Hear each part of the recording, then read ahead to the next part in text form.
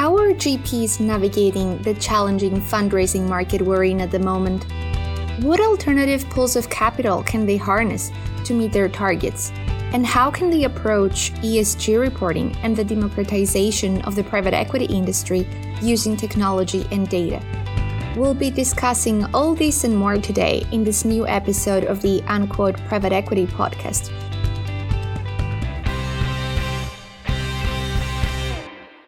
Hello, listener, and welcome to today's episode of the Unquote Private Equity Podcast.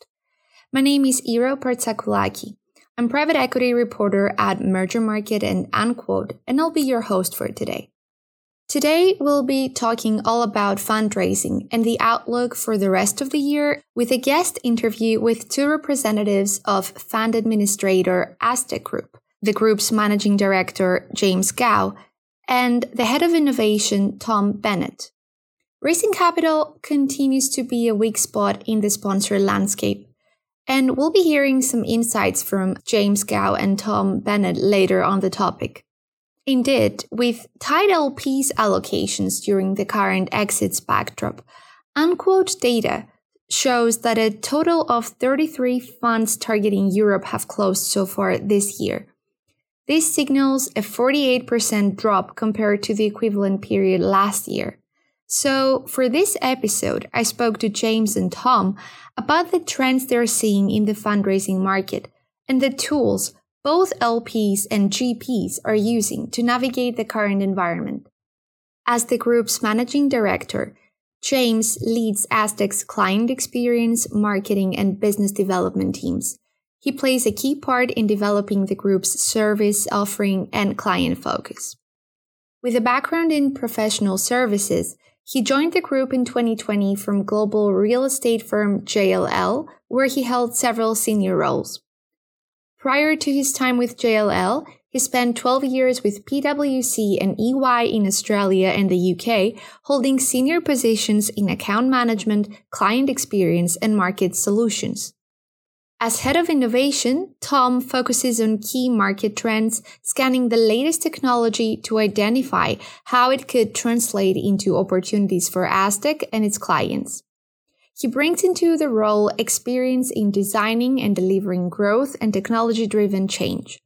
Previously, he was the Chief Operating Officer at JLL's UK investment and agency businesses, where he led the digital transformation agenda. Now, let's go ahead and listen to the interview.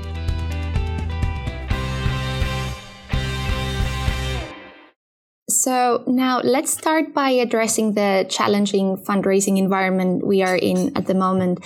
And James, you might be able to give us some of your insights in terms of how the current macro backdrop and the tight LPs allocations, how does that affect GPs and how are they navigating the fundraising market at the moment? Yeah, I mean, it's certainly a very, very different environment than what we've seen in the last couple of years. I think every part of the market is feeling it. Some definitely more than others. If you look at the private equity market, first half fundraisings are down probably 20 to 30% from what we've seen in markets previously. There's different parts of that we're seeing though. The middle markets is probably faring up quite well, actually. Well, relatively, comparatively well. I think they're able to close and finance deals in what's a very leverage constrained market, right? But if you're in the emerging manager space, that's a really tough space to be. And actually, if we go back kind of 3-4 years in terms of our clients, we've seen a huge amount of growth in that space as people came through what were quite good markets. There are lots and lots of firms obviously in the market at present fundraising. The reality is there's not enough capital to go around for all of the different all of the different raises that are out there. And we're seeing a lot of different approaches to how people are engaging with the LPs, which I'm sure we'll go on to later, but also engaging with the market more broadly. I guess we're also seeing, and this will be no news to anybody, the exit market is incredibly quiet. So whereas there has been a huge amount of activity in that exit market for a number of years, there's trillions of unrealized value out there globally at the moment, and it doesn't look like for the foreseeable future that's necessarily changing from what we're hearing. It also kind of differs across maybe some of the asset classes. So whilst it's clear that there's struggles in the private equity market, and all of our clients would be telling us that, and all of our clients would be working hard to make sure they're working with the LPs in innovative ways and making sure they're staying close to those clients. It's also really challenging across some of the other areas. So you look into the real assets market, we're seeing some of the numbers in the real assets market we haven't seen for many, many years. The kind of global transaction volumes have fallen, depending on which stats you read, probably about 50%, right? Which means that kind of ability to move capital through, but also that has a big impact on some of the fundraisings that we're seeing as well. So, and again, we probably haven't seen the bottom of that market as of yet, and actually Europe is probably feeling that harder than perhaps the rest of the market as well. One slight, probably bright spot though is the private credit market. So we are seeing positive numbers there. Our own stats internally and the kind of client conversations we are having would say that there are some positive areas there, and actually we're seeing much more activity coming through in the credit space, both from established credit managers who are trying to grow in this market, but also others maybe coming from a private equity background who are trying to establish themselves in that private credit market, and who have probably been at that for the last 2 years as they looked at diversification strategies. I think fair to say it's a difficult market at the moment, and a lot of our clients and people we're talking to the market are having to work hard to make sure they can to make sure they can meet the requirements of the LP market, and also kind of keep active. That's very interesting.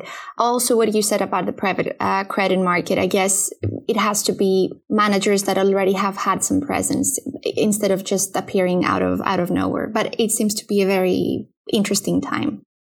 Yeah, well, I think that's something. I mean, I don't think that's only relevant for the credit market at the moment. I think managers with strong track records who can show a history of success, are actually continuing to raise. Yes, it might be a bit slower. Yes, it might be a bit more difficult. Yes, there might be some more caveats around how that happens. But they are continuing to raise. I think if you're in that emerging space where you've only had one fund before, or even coming with a new fund, it's a very, very difficult market at the moment. And when you're talking about success, I guess we've changed the way we're approaching success when it comes to fundraising, with many managers, for example, having to cut short their fundraising or change their targets along the way. So I was wondering how you think the LPs and the broader industry sees that phenomenon, that trend. I think from the LP perspective, there is, it's probably a good position for a lot of LPs to be in at the moment, right? There is less capital to go around than there is product out there for that capital to go in. So I think the LPs are able to make decisions are able to make their decisions based on returns and the returns they think that fund will produce, and actually are probably got plenty of options that they can go with, and actually are probably able to talk about very different terms than perhaps would have happened 2 to 3 years ago. So from an LP perspective, it's probably a quite positive place to be. So it's not necessarily seen anymore as a massive disaster if you change your target. I think everybody's more open to understand that in the current market, you might need to readjust and be flexible. I don't think there is the shame maybe that would be in a very strong market. Yeah, we're certainly seeing people be far more flexible around what those targets might be. Yes, everybody might go out with a clear indication of a size of fund they might want to get to, or a number of investors. But I think the current market we're in means that flexibility has to be built into any kind of fundraising activity, and that might be the sources of the capital. It might be the amount of closings that happen. It might be some of the terms that come in around that. But certainly we are seeing far more flexibility in that process at the moment. That sounds interesting. And what alternative can GPs harness in the current market? For example, we see Middle Eastern capital or retail investors becoming some valid alternatives for European GPs. Is that something you're seeing as well? Yes, I think Middle Eastern capital has been around for I don't think that's necessarily a new phenomenon. It's certainly a pool of capital which our clients have been engaging with for some time. Obviously, there is a large source of potential in investment coming out of that region. I think we are certainly seeing some of our clients, particularly ones that probably have more focus around Europe in the past, expand their horizons out, not only to the Middle East, but also out to further into Asia and also into the US, where perhaps they have not gone there. So certainly, as people are starting to look to raise different levels of capital, they are having to look more into different markets, and the Middle East is certainly one that is being talked about quite a lot.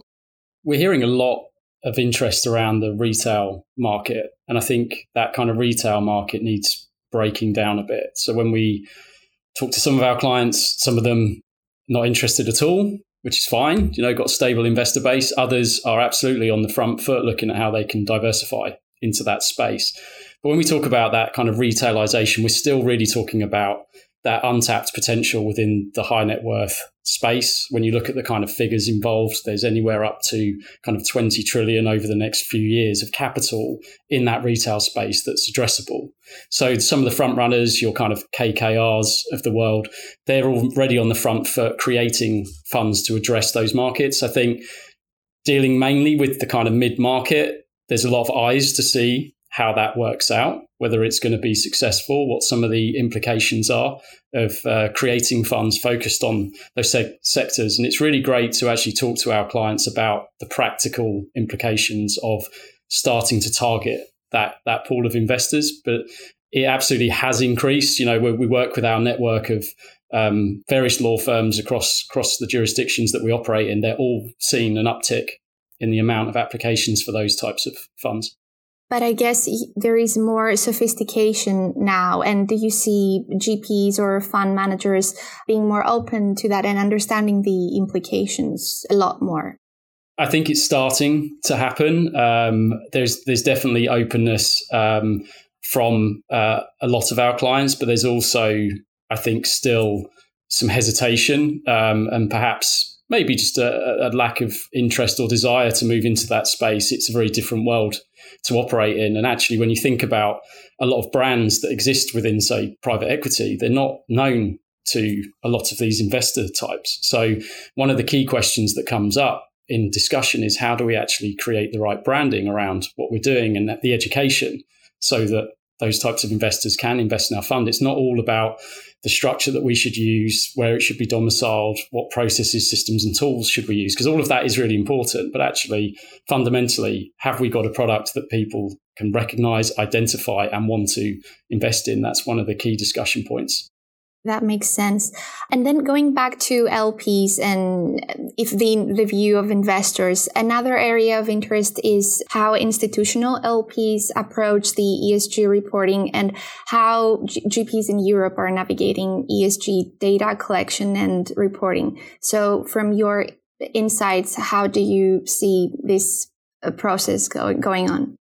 Yeah, it's been interesting to kind of chart this for the last couple of years. So Tom and I have both done quite a lot internally at Aztec on this as we launched our own proposition about 18 months ago and engaged with a lot of our clients and the market more broadly around what's happening. I think it's fair to say it's still quite a mixed bag. So from a data requirements perspective, whilst I think the LPs have probably always been quite clear on what they would like to see, and that is getting clearer, there is still a huge amount of kind of probably divergence in data being collected or potentially the data that might need to be collected either from an LP perspective or a regulatory perspective, and very different across different territories as well. So whilst there is some, whilst you've got things like the Data Convergence Project, which is coming through, whilst you've got various regulations coming through, there is still a lot of different requirements that people are trying to collect. And I think we've seen some people get out into quite a first mover advantage on that and, get quite sophisticated systems in place for collecting data. And they've got really good insights coming from their portfolio companies, or if they're a fund of fund, or from the funds themselves. But there is still quite a big range of activity going on with I think some people getting out in front, but probably I'd say less potential pressure to collect that data coming through than perhaps we anticipated coming about 18 months to 2 years ago, when certainly you saw quite a lot of weight of activity coming through from SFDR and other European regulations that were coming through. That created a whole range of activity that people started to look at. That's probably waned a little bit in the past 6 months. I think looking at how data started to be collected for ESG purposes, it was all about kind of spreadsheets and filling that in and working with consultants. Now there are more sophisticated tools out there that can automate the collection of that data, which now means, like, what are you going to do with that data? How do you use it to create an advantage? And I think we've seen some work going on around these kind of ESG linked incentives that might appear in LPAs in the future. And it'll be interesting to see how performance from an investor standpoint and from a fund perspective, how that evolves, because that's what the data is ultimately going to be used to drive, as well as comparables and performance kind of stats within the market, which, again, we talk about a wider investor pool. They're absolutely interested in anything that's kind of world positive. Impact investing is absolutely massive on their agenda. So they're going to be looking to invest in funds that are very transparent around this data, but also have incentives linked to them hitting the KPIs that they're setting out within their funds. And I think that Tom touched on the impact investment piece there as well. Certainly in the last 6-9 months, we have seen an uptick in the amount of impact funds that we are talking to, both for our existing clients and actually potential new clients. So that is an area which is still getting a lot of interest. And I think in a difficult market like this, where raising is not necessarily easy, as we've already talked about, actually impact is getting quite a lot of interest still. And that obviously comes with the need not only to measure the impact of the fund itself, but also the ESG data collection that comes underneath that. So therefore that is getting quite a lot of focus as well. Another interesting area is co-investments, and either through co-investment vehicles or just directly LPs co-investing alongside GPs. So I don't know if you've observed an uptick to that as well. I mean, I've seen some new kind of innovative ways of creating products in that space. So, for example, it actually uses some of the technology that everyone's talking about in the market around tokenizing funds. So I've seen one of our larger clients create 3 different funds that are co-invest, and they're looking to use that technology to create like a portability for the investors between different investments. But actually, as a trend, I haven't seen or read any particular statistics that suggest that has increased in any significance.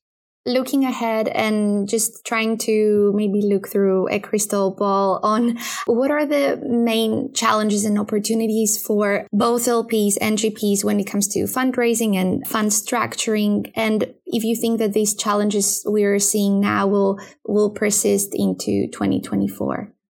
I certainly think, based on what we're seeing in the conversations we're having with clients, none of us have a crystal ball, but certainly I think some of these challenges will persist, and people are going to have to continue to be creative around the ways they're engaging with their stakeholders, how they're structuring various different products, how they're looking at their broader fundraising activity. Because certainly the stats we would get from our own activity in the market and those in the market would show that that level of fundraising has not come back at the moment and isn't necessarily going to come back within the next 6-12 months. Now, none of us have a crystal ball, and we can't necessarily predict that. So I would suggest that people are still going to be working within a far reduced fundraising pool, and therefore, making sure that capital is secured and making sure that there is a